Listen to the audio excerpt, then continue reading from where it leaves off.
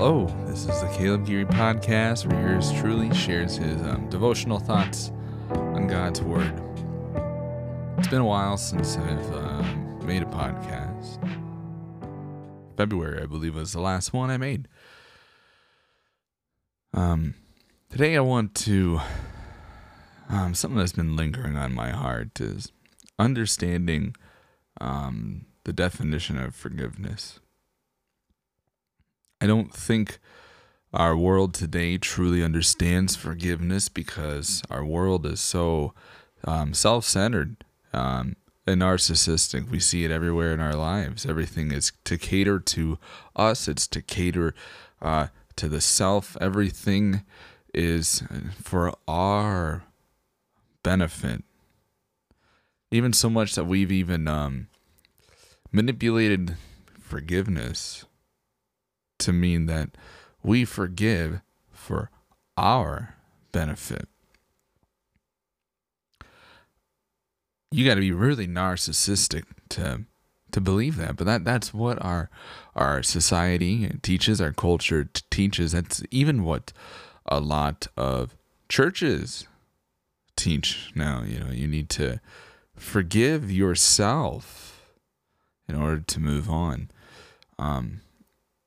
Nothing about forgiving others. That's not what's important. And even if you forgive others, they say that the purpose of forgiving others, in order is to help you. You forgive to help you. Well, that's just not God's understanding of forgiveness, because if we take it to its conclusion, that makes God very, very self-centered, because that means, if we forgive for those reasons, that means God forgives for those reasons too. So God doesn't forgive us for our sins because he truly loves us and wants to bestow grace upon us. It's actually because he's got bitterness in his heart and he just needs to move on. And so he just needs to forgive us so he can move on. Whoa, that's really self-centered. But that's what we hear a lot, right? We hear that once in a while from the world, and occasionally, and maybe a Christian blog or an article of various kind. Forgiveness is not for you, the person that's wronged. It's for the person that wronged you. Now, let me clarify something.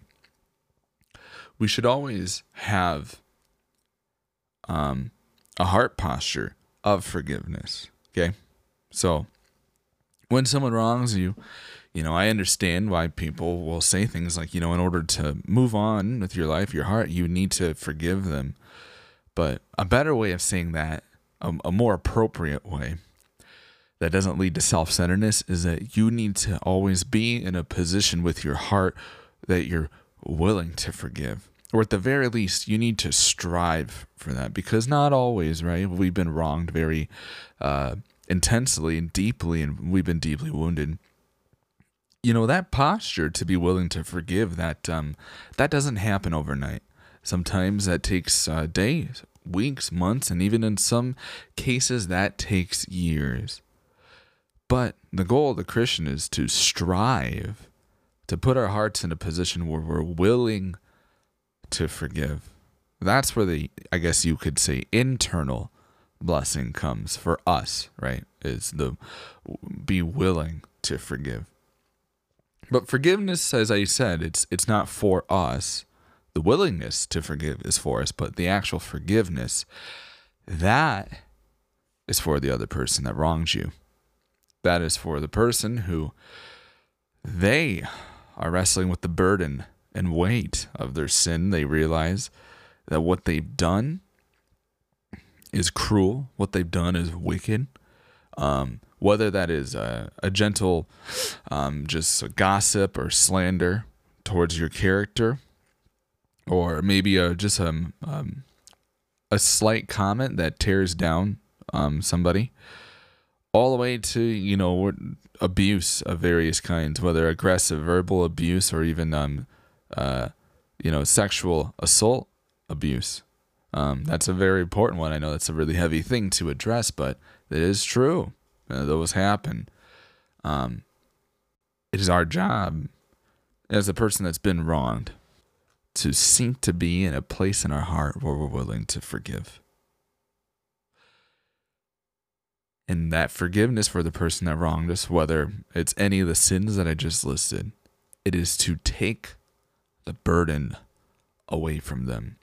It's a part of the Lord's Prayer when we say to God, forgive us our debts, our sin, as we forgive our debtors, meaning those who have wronged against us, who now have a debt for us.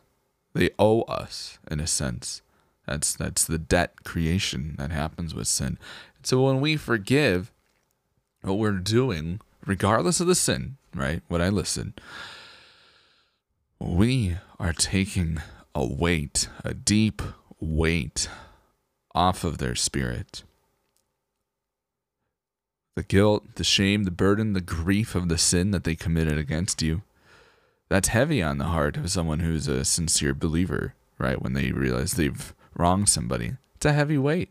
What you're doing when you forgive them is taking that weight off of them, just as God takes the weight off of us when we sin.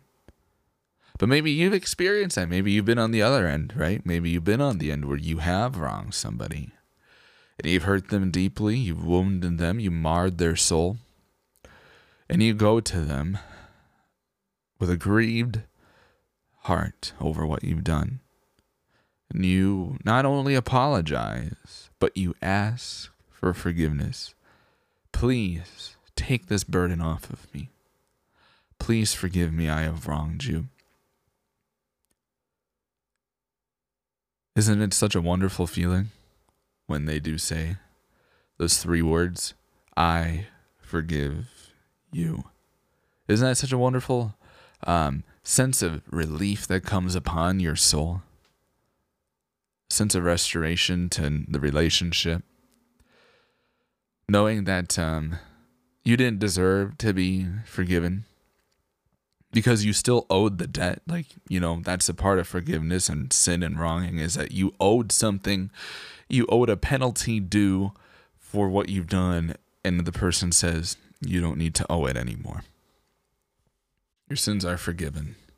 My heart is in a place where I am no longer bitter with you. I forgive you. It is such a wonderful feeling if you've ever been on the receiving end of that.